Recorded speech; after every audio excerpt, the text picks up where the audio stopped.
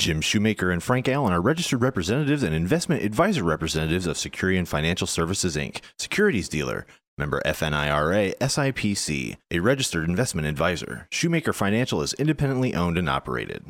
Welcome to the Variety Hour, where local leaders talk Memphis. Listen to you move your mouth. I bet you come from way down south. Now don't tell me, let me guess, you're from the town that I love best. Talk Memphis, I wish you would. Talk Memphis, you sound so good. Talk Memphis, high on the bluff. I swear I can't get enough listening to you talk that stuff. Talk Memphis, oh yeah, talk Memphis. Welcome to Talk Money. And now here's your host, Jim Shoemaker. And good morning and welcome to Talk Money. Talk Money is about investments, insurance, retirement, and estate planning. Talk Money is everything financial. Our guests bring their insights and perspectives about their topics of expertise. We're glad to have you this morning. From our Did You Know files, well, here's one thing you may not have known. According to research by Bloomberg Barclays, the total return of stocks and the total return of bonds have not been negative in the same year at any time over the last 40 years. That's 1978 to 2017. Here's another one. Center of the American Entrepreneurship stated recently that 43% of the Fortune 500 companies in 2017, that's the 500 largest U.S. companies as measured by the annual revenue last year, were founded or co-founded by either an immigrant to the United States or by the child of an immigrant. That's kind of important to know that, I think. According to Gallup, here's another one. According to Gallup research, 46% of Americans have no money. Oh, my goodness. No money invested in stocks today, either through the ownership of an individual stock or equity mutual funds or through holdings inside their pre-tax 401k retirement plan. Maybe they know something we don't know. Here's the last one from the Did You Know file. Here's something that I think is kind of shocking. It's, you may have heard about this in the news. According to Money magazine, 18 states increased their minimum hourly wage. Now, this is something I didn't hear about it, yet it's important, I think. As of 1/1/18, they increased their minimum wage, including the state of Washington did this, which has the highest minimum wage of $11.50 an hour. That's 18 states in the nation increased it January the 1st of this year. Missed that, but it's important to know. In today's program, one of the biggest topics we get requests all the time about is elder care and elder abuse. During the first segment of the program, my guest today is Mac Bailey of the Bailey Law Firm. Mac specializes in elder care and will answer your questions. And here's the question we hear a lot. Dad is about to have to go into a nursing home. What should I do, or what should I have done? In the second half of the program, Frank Allen of Shoemaker Financial will discuss solutions to some big obstacles on all we face when it comes to building our nest egg for retirement and for our children. How do we face the unexpected? How do you choose a financial planner? Those are questions we get a lot about. Frank's here to answer them for you. I'm Jim Shoemaker. You're listening to The Voice, KWAM 990 and FM 107.9. This is Talk Money.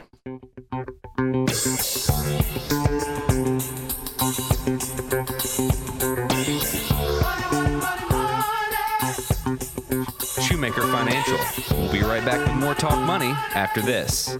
Snow from overnight will be causing problems on the roadways this morning. From the Severe Weather Center, I'm News Channel 3's Todd Demers. Many areas seeing 1 to 3 inches of snow overnight, but the snow is ending and the skies will be clearing, but the temperatures will not recover. Highs only near 20. You throw in northerly winds and all of a sudden you've got a wind chill down to near 0. Even colder tonight. Lows will drop to near 10 with a wind chill of about 0. Sunshine, we're back into the mid-20s. For your Wednesday, mid-30s by Thursday. The cars you're looking for at a price you can afford. CK Auto Sales on South 3rd in Memphis will help you finance your next car. Call 901-789-2507. I'm News Channel 3's Todd Demers on The Voice, FM 107.9 and AM 990. Now back to America in the Morning. Are you aging? Well, I am. This is Mac Bailey from the Bailey Law Firm. As we age, our concerns and needs change. An updated estate plan will give you peace of mind regarding your family and your future. Your will is about your wishes and not always about your wealth. What are your wishes? Please call us at 901-843-2760 or visit us at thebaileylawfirm.com. Again, this is Mac Bailey from the Bailey Law Firm telling you that today is the youngest you will ever be. Let us help you with your estate planning, elder law, and probate needs. It's what we do. Shoemaker Financial and Securian Financial Services do not provide specific tax or legal advice, and this information should not be considered as such. You should always consult your tax or legal advisor regarding your own specific tax or legal situation. This material represents an assessment of the market environment at a specific point in time and is not intended to be a forecast of future events or a guarantee of future results. This information should not be relied upon by the reader as research or investment advice regarding any funds or stocks in particular, nor should it be construed as a recommendation to purchase or sell a security. Past performance is no guarantee of future results. Investments will fluctuate and when redeemed may be worth more or less than when originally invested. You're listening to Talk Money with Jim Shoemaker. And now back to Talk Money with your host, Jim Shoemaker. And welcome back. My guest today, Mac Bailey of the Bailey Law Firm. He concentrates his practice totally in the areas of estate taxation and planning, asset protection planning, charitable gift planning, and business succession planning. Well, and that's not all. And probably you focus most of the time in elder law, right, Mac? Sir, glad to be here. Thank you for being here, man. Here's the question I have for you: is the reality when we say elder law? We've talked about this multiple times on the program. You've been a frequent guest. What, for our listening audience, when I say elder law, you specialize in elder law. What does that mean? It talks about legal issues that primarily affect the senior population or the elderly, such as Medicaid planning for long-term care or powers of attorney or wills or trusts, things of those nature that primarily affect the senior population. But now, wouldn't the average listener right now think that if I'm going to an attorney and I'm asking to draft a will for my mom and dad, that what would be the difference of that guy that's educated, got his law degree, and a person who's specializing, as you do, in elder law? What's the uniqueness to that? Why is it important to talk to the specialist in this case? Well, I explain it as if you would not go to a podiatrist to have cardiology services. So you wouldn't go to a podiatrist to have a heart surgery. You wouldn't go to a general practitioner to do something in a specialized area of the law. You got to look at the lawyer's expertise, their knowledge, how long they've been practicing, and their credentials, what type of degrees that they have, to determine whether or not this is the lawyer that you need to go to for your specific need. You say that. I'm going to have to give you an example of just what you just said, because I just this past week I had a phone call, and they were describing it to me, I could sense my desire to say, I hate to tell you, you probably got a problem. It was somebody who had gone to someone to do some estate planning for their mom and dad, in order to, when the dad ended up going to the nursing home, in this case it was the dad, that they would have the ability to afford it, because they were not wealthy people. Mom was going to stay in the home, and she just barely had enough money to live on, and all these things were going, and so they thought they had done some planning. They had a revocable trust and not an irrevocable trust. Explain the difference between the two for our listeners, because that was a big mistake for them. Well, revocable means you can change it. Irrevocable means you cannot change it. So if you sign an irrevocable trust, whatever you put in that trust is now basically etched in stone and cannot be removed without some type of court order or the agreement of everybody that you've named in the trust document. So revocable trusts are primarily alternatives or options to a last will and testament. Irrevocable trusts are primarily done for estate tax planning, gift tax planning, and elder law planning. So I guess in this particular case, they had hoped they had removed some things from Dad's estate. And the difference between the revocable and the irrevocable, what's from removing things from somebody's estate? One works, one doesn't. It's great. If it's a revocable trust, then it's still part of the individual's estate that created the trust. If it's irrevocable, and then the terms of the trust basically say that they're removed from the estate, then that irrevocable trust removes the assets from the estate for tax purposes and for asset protection purposes. You know, what we're talking about is Medicaid eligibility, and that's really the essence of what was trying to be done here, was put their parents into a situation they could be eligible for Medicaid. Go through that process. Let's just assume you and I've just walked in and I've got my mom and dad, they're sitting here with me, and you're going to tell me what I should be doing to make them Medicaid eligible. First thing I'm going to do is explain to them the 5 ways to pay for long-term care, and Okay. Medicaid is one of those ways. I want them to understand that there may be other options before we go down the Medicaid route. But if there are no other options, then we're going to talk about Medicaid. And Medicaid is a state federal program designed to pay for the long-term care of impoverished or poor seniors. So it's not for everyone. There are strategies you can put in place to basically transfer assets to the next generation or recharacterize income and assets so that they would be exempt from Medicaid application purposes. And those are the strategies that I would discuss with the clients and see what they're comfortable with and what they're not comfortable with. So again, it's not just something that you pick up. You can't go on LegalZoom.com and do this. This needs to be where you're sitting down with the professional and you're listening to what you're going through as those strategies to help it work out for the person. It is not a cookie-cutter process. Just like estate planning, I'll have lawyers tell me, well, I just do simple wills and I send you the complex matters. Well, there's really no such thing as a simple will. I mean, everybody's situation is different. Their family's different, their friendships are different, their assets are different, their income, their goals are different. And so you really have to discuss all that with the client and find out what they're trying to get accomplished. Let me go back. We mentioned Medicaid eligibility, and you said that was one of 5 ways to be eligible or really to take care of long-term care. Give me the other 4. One is private pay, which basically means you write a check. Write a check. And that works as long as you have money in the bank. 2 is long-term care insurance. Some people can qualify for that. Some people can't. And there's lots of different options out there that I'm not qualified to discuss. 3rd is Medicare, but Medicare really only covers 100 days of rehab after a prior hospitalization stay. So it's more of a temporary solution to the problem. And then the 4th one of the 5th would be VA benefits. There's actually a benefit out there for veterans and widows and widowers of veterans to help pay for their long-term care. Okay, so you've covered those now. As you're sitting down with someone, let me, Frank, welcome to the program, sir. I want to bring you in at this point. Well, thanks for having me. You talking to a lot of people, and I mean, your clients and you're working with them. Do you see that they're sensitive to this long-term care issue, or what are you seeing when you're working with that individual client as a financial planner? Yes, when I'm working with, people that say in their 50s and 60s, and we begin having that conversation really about long-term care, and many people decide they want to self-insure, they want to do the private pay. My job typically is to try to help them understand if you don't make a decision, then you are self-insuring, right? So make the decision with your eyes wide open.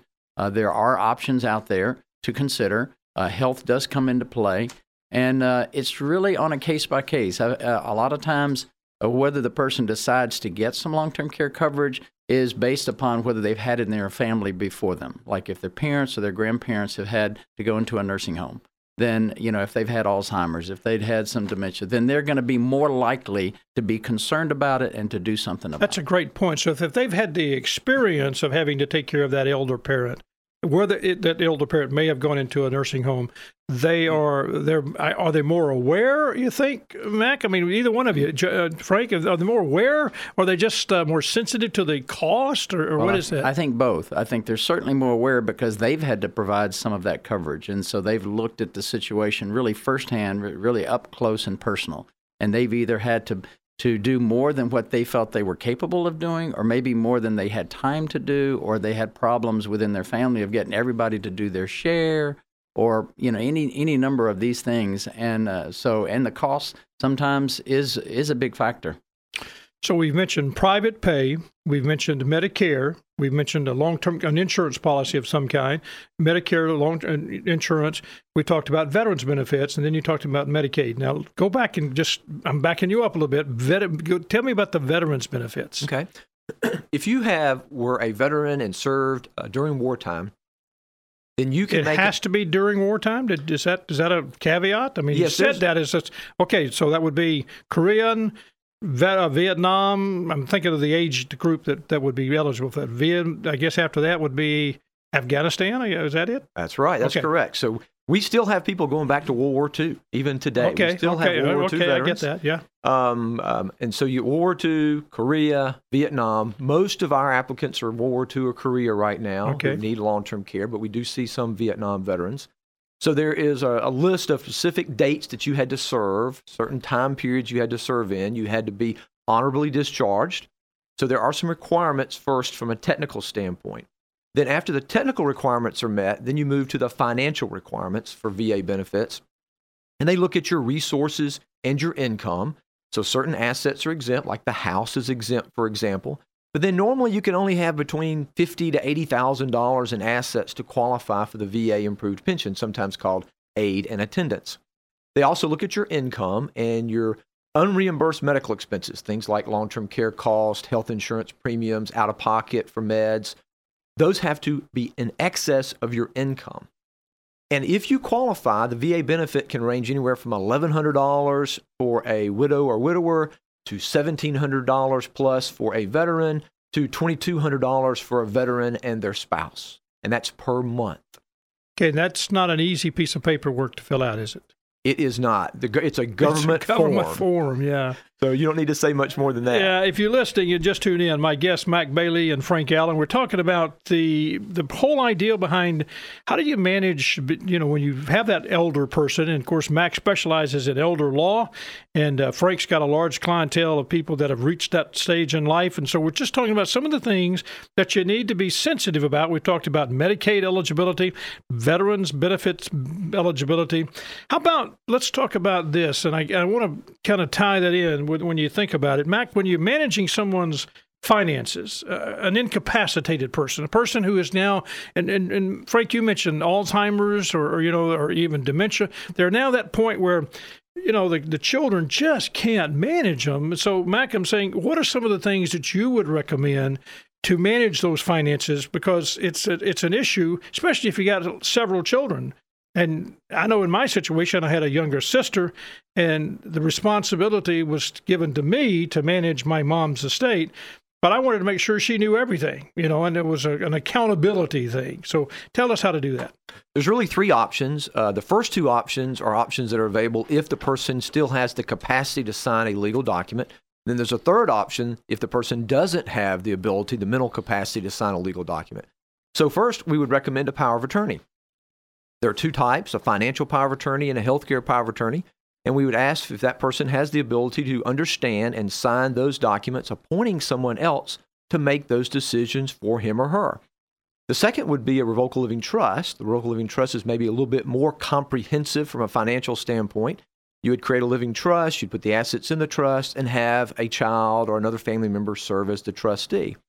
Then the third option, if those two are not available because the person didn't have the ability to sign those documents, we would have to go to court and get an adult guardianship or conservatorship over that individual to manage their affairs. So what you just said, if I can, there's a lot of paperwork, there's a lot of things going on. So this is the planning process that should start way before you have an incapacitated individual. Absolutely. We encourage prevention.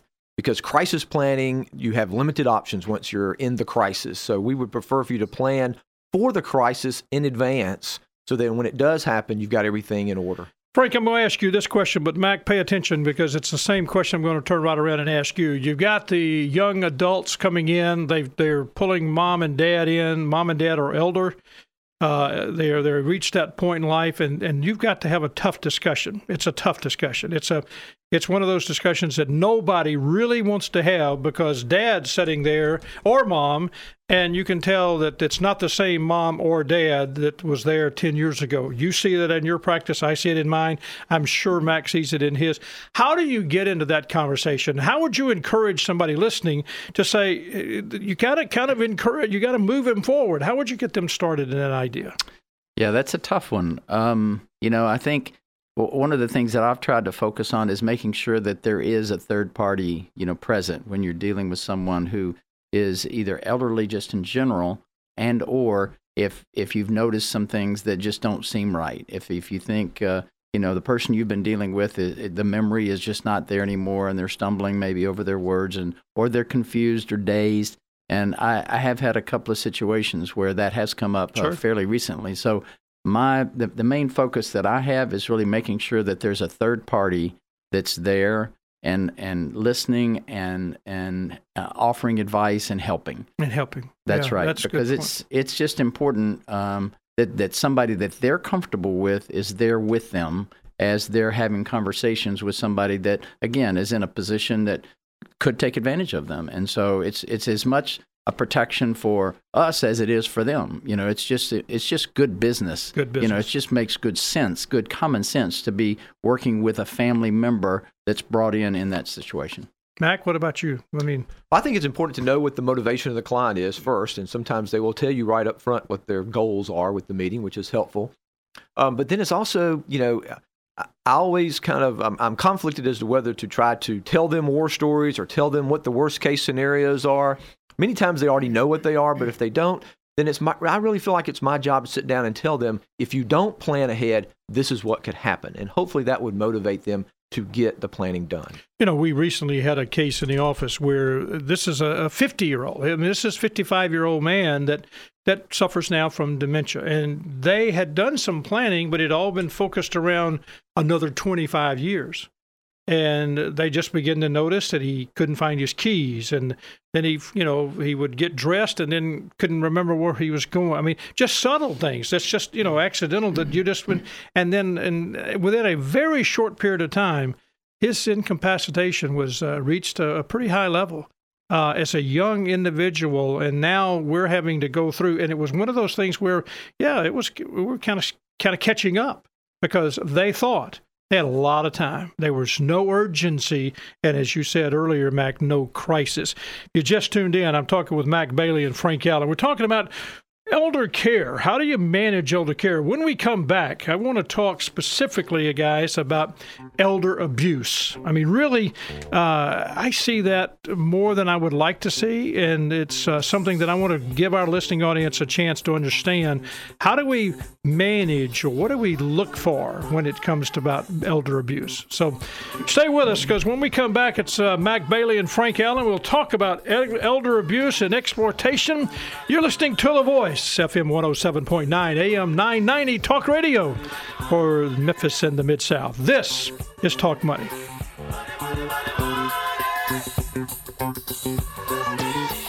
Shoemaker Financial. We'll be right back with Talk Money after this. The Osgood File, sponsored in part by Dell Small Business. Talk to a Dell Tech Advisor today to find the right Dell PC for your business. This is Charles Osgood from the Dell Small Business Studios. Diamonds may be forever, and there is a way to grow them in the lab. It is a real diamond. We've just taken what's happened in nature and just put it in a lab. As you'll hear after this. Today in school, I learned a lot. In chemistry, I learned that no one likes me. In English, I learned that I'm disgusting. And in physics, I learned that I'm a loser. Today in school, math, I learned that I'm ugly and useless. Trash. And in gym, In biology, I learned that I'm pathetic that I'm fat and a joke. and stupid. In history, Today I learned that I'm trash. Today in school, I learned that I have no friends. In biology, In English, I learned that I I make learned people that I'm fat and sick. stupid. And in And at lunch, I learned that I sit on my own because I smell. That I'm a loser. and in In chemistry, I learned that no one likes In me. biology, Chemistry, I learned that I'm fat and stupid. In English, And in math, that I make people I learned that I'm trash. The only thing I didn't learn in school today The only thing I didn't learn today the only thing I didn't learn is why no one ever helps. Kids witness bullying every day. They want to help, but they don't know how. Teach them how to stop bullying and be more than a bystander at stopbullying.gov. A message from the Ad Council. Diamonds that are grown in the lab look just like the diamonds that are dug up from the ground. Kelly Good is with Pure Grown Diamonds, the company that makes diamonds by simulating the conditions that create them in nature. As she told Reuters, while these diamonds are man-made, there's nothing artificial about them. All the composition is exactly the same. It is a real diamond. What we've done is we've just taken what's happened in nature and just put it in a lab. The entire process takes about 2.5 to 3 months. Lab-grown diamonds are cheaper than diamonds that are mined, which can be bad for the environment, and some of those diamonds are procured through forced labor. Kelly Good says there is a market of people who want to buy diamonds with a clear conscience. Our consumer we're millennials. Anybody who's getting engaged are really buying the lab-grown diamonds. They also like the environmental aspect of it, that it's grown in a greenhouse. There's less soil being moved, less carbon footprint. While lab-grown diamonds look like natural ones and are made up of the same material, there are a few differences. As David Weinstein of the International Gemological Institute explains, I have a diamond, I'm looking at it, and I see a green peridot crystal. I know right away this wasn't created in a machine.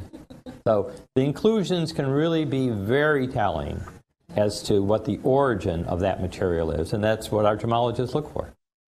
The Osgood File. I'll see you online at Facebook, Twitter, and at theosgoodfile.com. This is Charles Osgood. Separate from the financial plan and our role as a financial planner, we may recommend the purchase of specific investment or insurance products or accounts.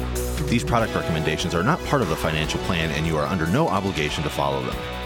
Shoemaker Financial and Securian Financial Services are not affiliated with Mac Bailey or the Mac Bailey Law Firm. And now back to Talk Money with your host, Jim Shoemaker. And welcome back. I'm Jim Shoemaker. You're listening to Talk Money. My guests today, Mac Bailey and Frank Allen. We're talking about elder law, and Mac specializes in that. If you'd like to know more about what you could receive as far as a benefit from Mac Bailey, give him a call at 843-2760. That's 843-2760. It's, just take the time to go and ask some questions. Tell him that we sent you, and it won't cost you the first hour. How's that? I just threw that out there. Mac, I'm sorry, I just gave away a free hour, man. What can I say? It's part of radio. Great benefits of being on the radio. That's right. Great benefits of being on the radio. I'm going to give that number out one more time. All right, let's do that. 843-2760. All right. Guys, we were talking about the reality of elder abuse. Now, I would like to think that doesn't happen. But we were talking earlier about financial planning. We're talking about managing the elder law and you're putting it all together. Well, that's great. If we've done all that, now we've got that senior citizen, that person that we're all going to become some point in our time in our life. And yet Thank you for saying going to become. Yeah. Going to become. Absolutely going to become. But you end up talking about physical or, financial abuse, sexual abuse, verbal abuse. This is elder abuse and exploitation. Mac, in your practice, by the time they get to you, talk about this. Give me some of the file. I just gave you the file. Let me do that. Physical neglect. It's physical abuse, neglect and self-neglect, verbal or emotional abuse, sexual abuse, financial abuse. Talk about what you see when you're looking for physical abuse. When you're looking for physical abuse, you're looking at wanting bruises and cuts or lacerations on the person's arm or face. Normally on the face, because that may be where they're hit, on the arm, because that's where they're trying to block someone from physically abusing them.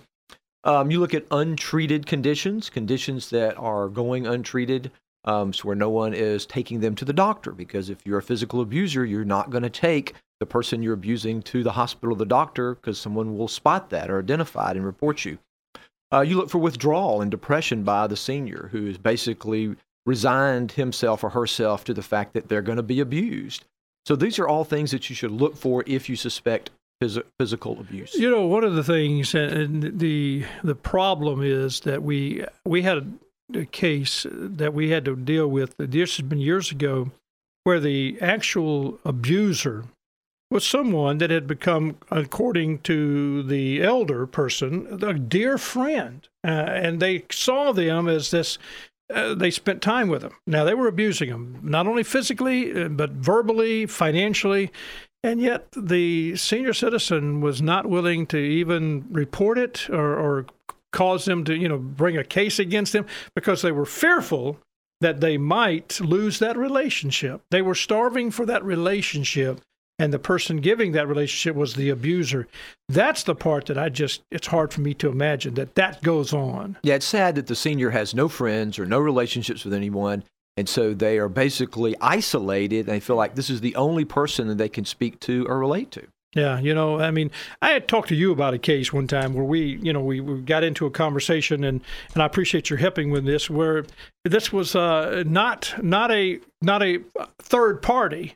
It was a relative And we kind of put that into, I want you to kind of frame it up for me, but the reality was that we had a mother, we had the daughter, a son-in-law, and it was basically the son-in-law really was becoming one that he was controlling, and in his eyes, he was protecting.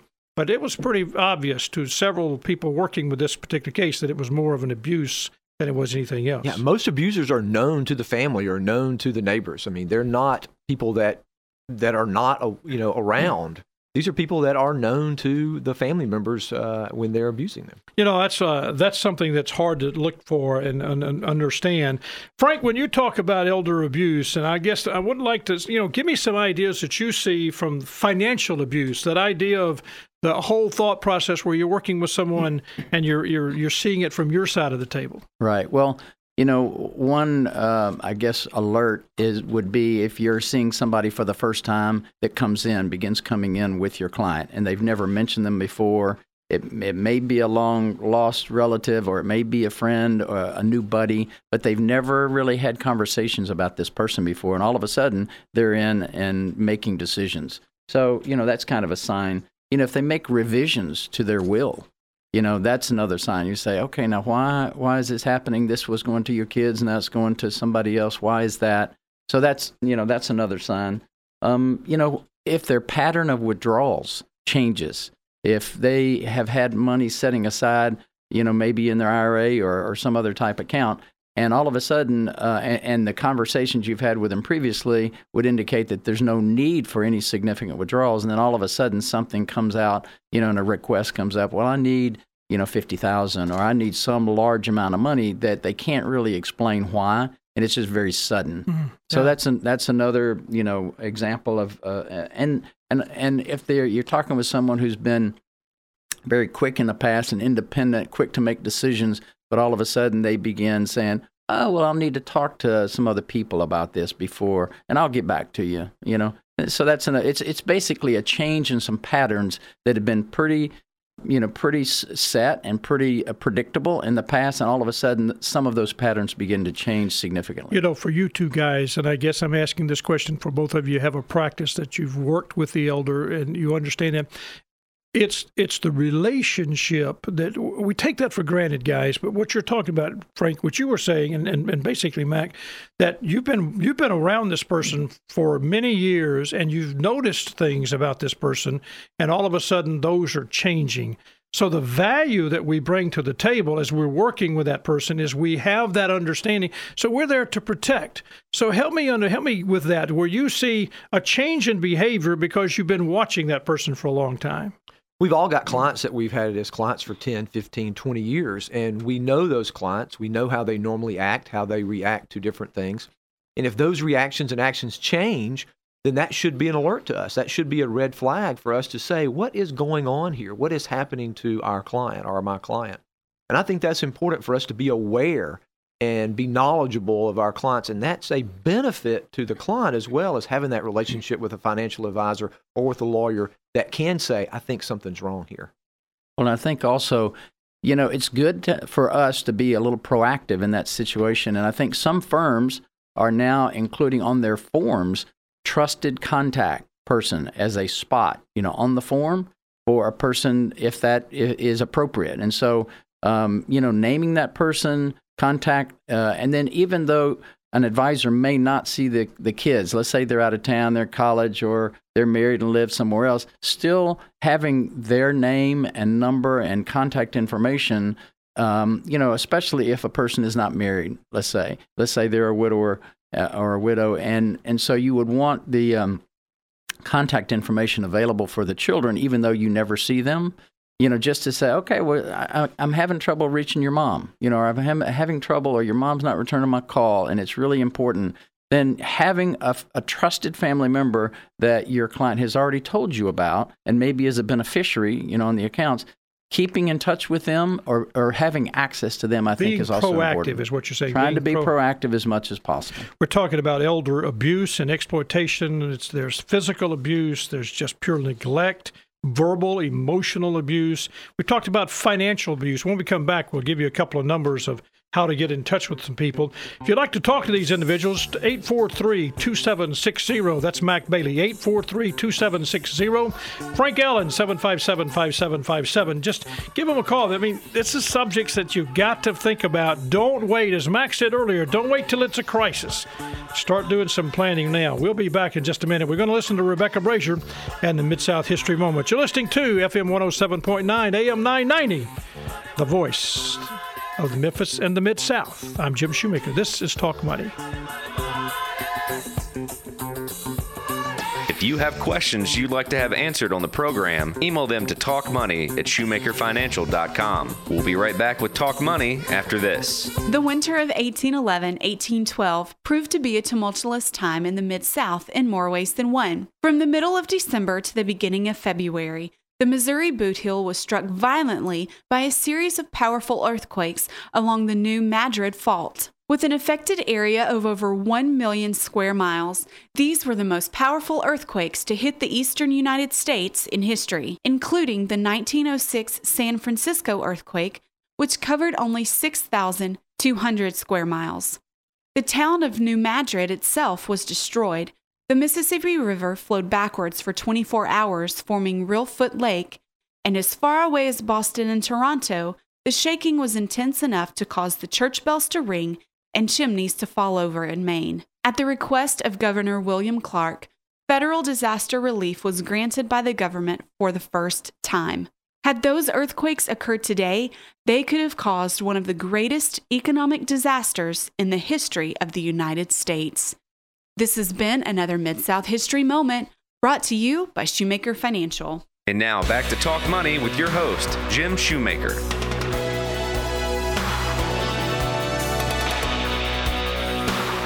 And welcome back. I'm Jim Shoemaker. You're listening to Talk Money on KM 990 and FM 107.9. My guest, Mac Bailey from the Mac Bailey Law Firm, and Frank Allen from Shoemaker Financial. Frank is, of course, the incoming president of the FPA. Frank, congratulations, my man. Well, thank you very much. It's quite an honor and a great responsibility. I'm looking forward to it. And that's about 100 and some odd people here in the Memphis, 120 members-ish, yes, growing. Growing. That's wonderful. You're a certified financial planner and specializing, I think, we'd say in really good, advice from a financial planning standpoint, investment advice, fee-based planning and things like that. So we've been talking about elder abuse, elder law, and Mac has brought us through that process. But now, Frank, I want to ask you this. Many people think a financial plan is all about just investing money, or maybe it's getting a rate of return, maybe. I mean, it's amazing how, and we've been doing planning for years, how all of a sudden financial planning has moved to this asset gathering, asset management mindset. It's not that, is it? Well, it's really not. Now, I can understand how some people would think that is a financial plan, because investment management is a huge piece of a financial plan. It's a huge piece of what most everybody, has and wants to grow. So I can't understand that, but it's really greater than that. It's bigger than that. Give me the 30,000 foot of what a plan looks like. Yeah. Well, a plan really deals with 6 different areas, and those areas are like current financial position, protection planning, investment planning, tax planning, retirement planning, and estate planning. So basically what our job is, and what a plan typically does, is help people understand whether they're on track to achieve their financial goals. A lot of people are doing a lot of right things. They're putting money in a retirement plan. They've got some, insurance coverage, whatever. But when you ask them, well, are you on track to achieve your goals? A lot of times you just, that you get some blank stares, or you get the shrugged shoulders. You say, well, I'm not really sure. That's why I'm here. So the idea is all those different areas of expertise you're working with. You're talking about investment, tax, retirement, estate, all those things, and you put it all together. And then it's kind of like you said, as you're looking from the 30,000 foot view, then you have to look at what happens that's significantly not in the plan. You plan for most everything, but then you have that unexpected thing. Tell me a little bit about what you mean by that. Well, first of all, when God smiles when we say it's our plan, right? Yeah, and when we plan, well, God's just kind of smiling and saying, well, yeah, that's what they think, But, a lot of things can alter the plan significantly. And that's what you cover proactively in a financial plan as you look at, well, what about a premature death? What about a disability? What about, one thing or another? Maybe even having children, and you include that you don't have in the plan. So there are a lot of different things that you can do proactively. And I have had a client just recently that said, okay, I want a plan with our current situation, but I also want you to add 2 children into the plan that we don't have now. And I want to see what that looks like. So it was perfect. It was great. That's a good thought process, planning for the unexpected. Now, we all know that Christmas is coming on December the 25th, but we don't know when the roof's going to come off the house. That's the unexpected. You can plan for some things and some things you don't. Well, that's right. Or change of a job, or loss of a spouse, or, there's so many different things, a parent going into a nursing home. I mean, some of those things just come up, really quicker than you expect them to. Well, and when you say that, and I think I'm asking both of you this, guys, at the end of the day, people who do planning are thinking significantly about what they're trying to put together. They want to know someone who's looking at that. So, Frank, I'm going to start with you, but I'm also, Mac, I want you to help me with this too. How do you go about finding someone, Frank? If somebody walked up to you on the street today and said, hey, I want to know they don't know you're a planner, but they want to know how do they go about finding someone who can help them go through all that stuff that you named earlier, from, that's tax planning all the way through estate and financial planning, goal, investment management, all those things, down to how do you select someone? How do they know the questions to ask to select? And I'm going to literally say a financial planner, but Mac, I'm also going to say a lawyer too when we get to that, because I think so many people listening today, it's almost an intimidation. I mean, they know they need it. That's why you said they're doing some things right, but how do they go about that extra step to find the person that really work with them? Well, and some people are fearful, like you say, and then some people are intimidated, and some people are embarrassed. They're not wanting somebody else to know what their current situation is because they wish it was better themselves. But most of the time, I find that people are asking people that they know and trust already, and they go to them and say, okay, well, who do you use? And so it is a referral-based, practice. I think mine is also, but I think trust, a trust-based relationship is so critical. And so you want to deal with somebody who has shown integrity and who has shown that they're trustworthy. And so you want to look at, well, have they been under any disciplinary measures before? How do they get paid? But you ask people who have done business with them, what has been your experience with them? Mac, what about you? How would you say that to about an attorney?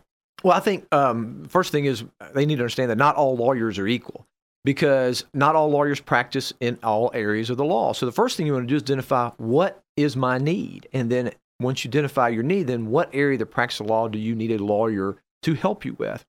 I agree that asking CPAs, asking financial advisors, asking other lawyers, asking your friends, who do they deal with? Who do they trust? Who do they send clients to? Have you had a good relationship with?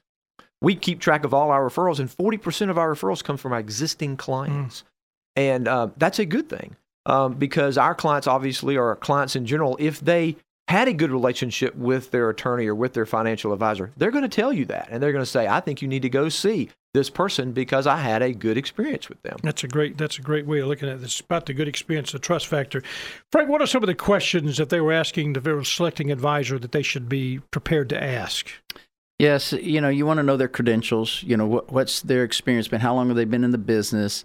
How many different firms perhaps have they worked for? Have they bounced around a lot? Or have they been at one firm for a good long time? Referrals, how referrals think.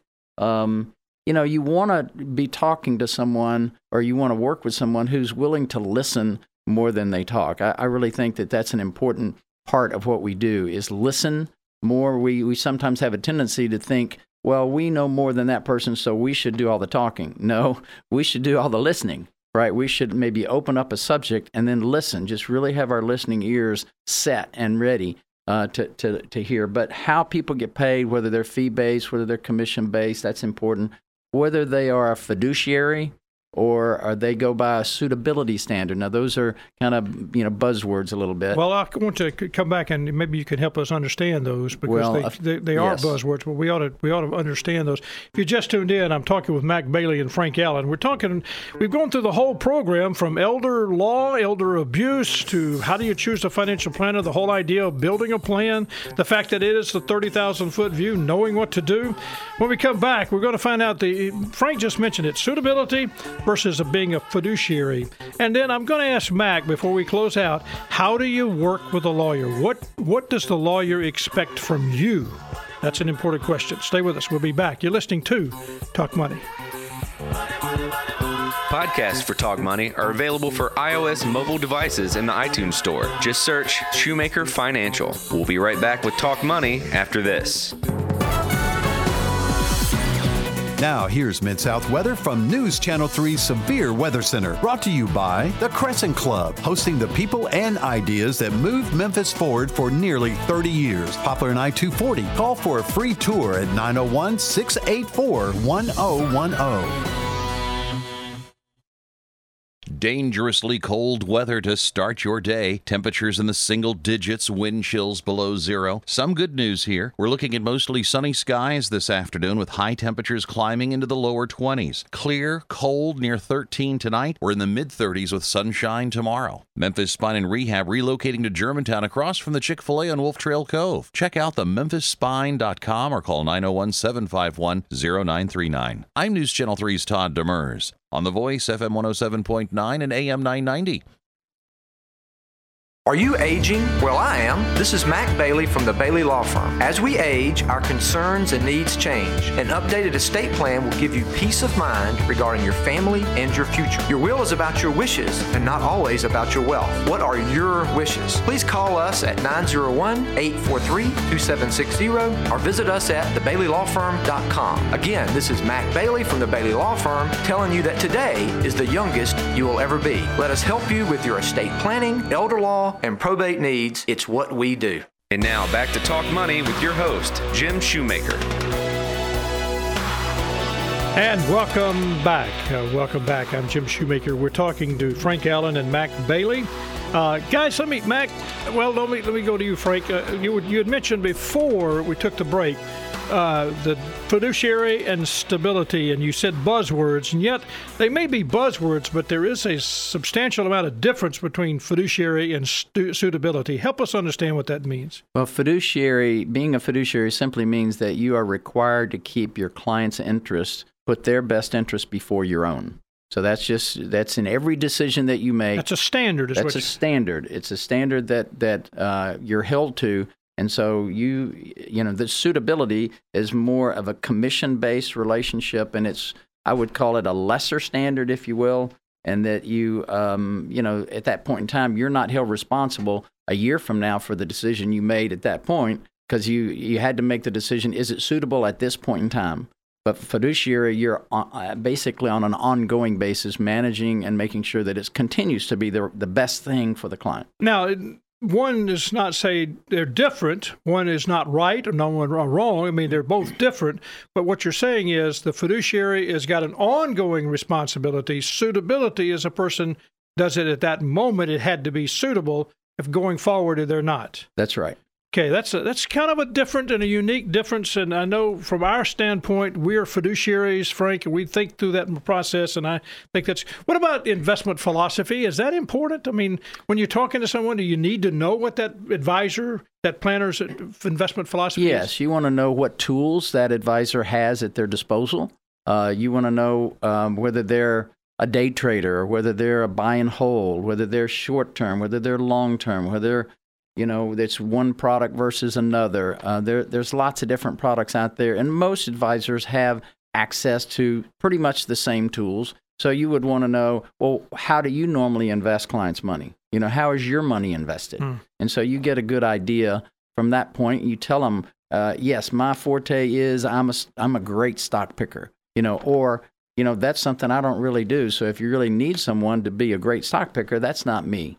So you be honest and upfront, and you share, and you talk through, maybe even performance. over the past several years, or what happened to the portfolios that you managed back in 08 and 09, and then how have they, come back from 09 to now? And so, a lot of it's looking at track record.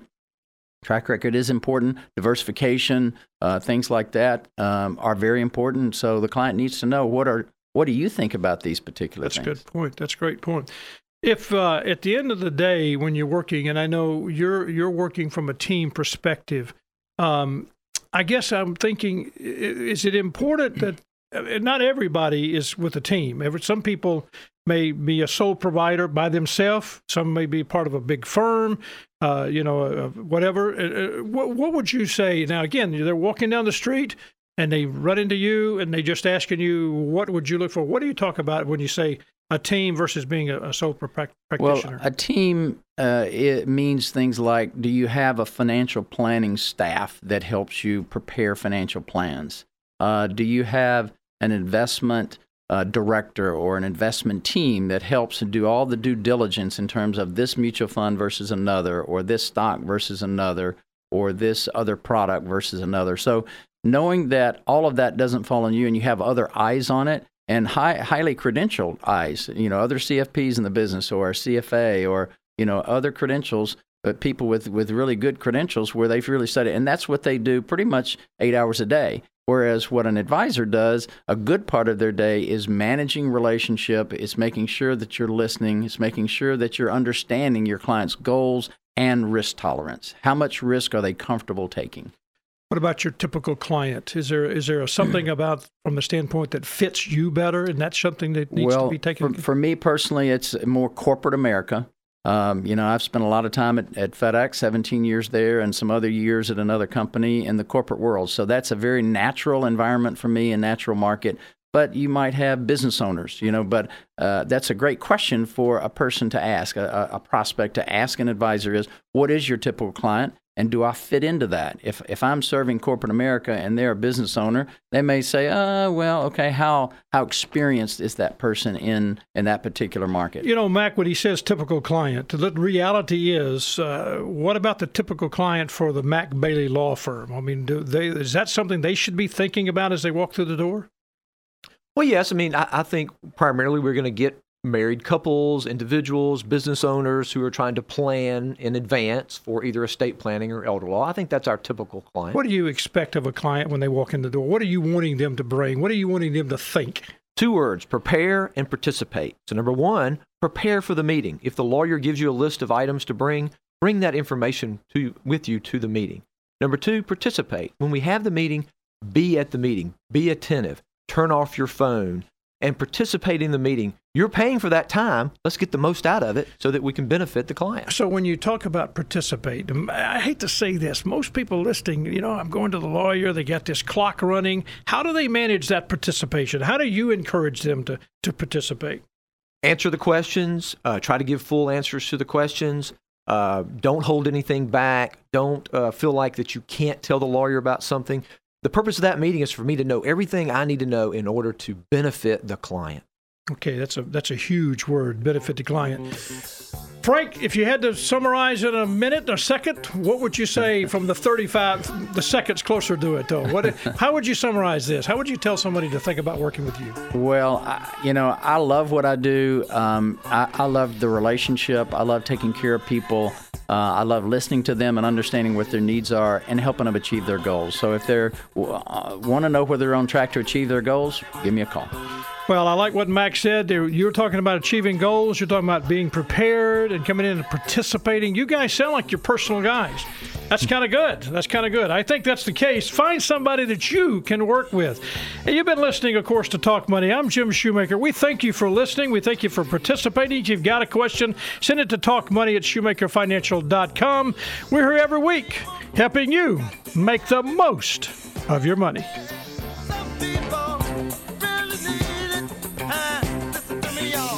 Talk Money is produced by Greg Ratliff. Guest and content coordination, Francis Fortner. Production assistant, Eleanor Moskowitz. Compliance officer, Tommy Armstrong. Mid-South History Moment, Rebecca Brashear and Drew Johnson. We'll see you next week on Talk Money. Jim Shoemaker and Frank Allen are registered representatives and investment advisor representatives of Securian Financial Services, Inc., securities dealer. Member FNIRA, SIPC, a registered investment advisor. Shoemaker Financial is independently owned and operated.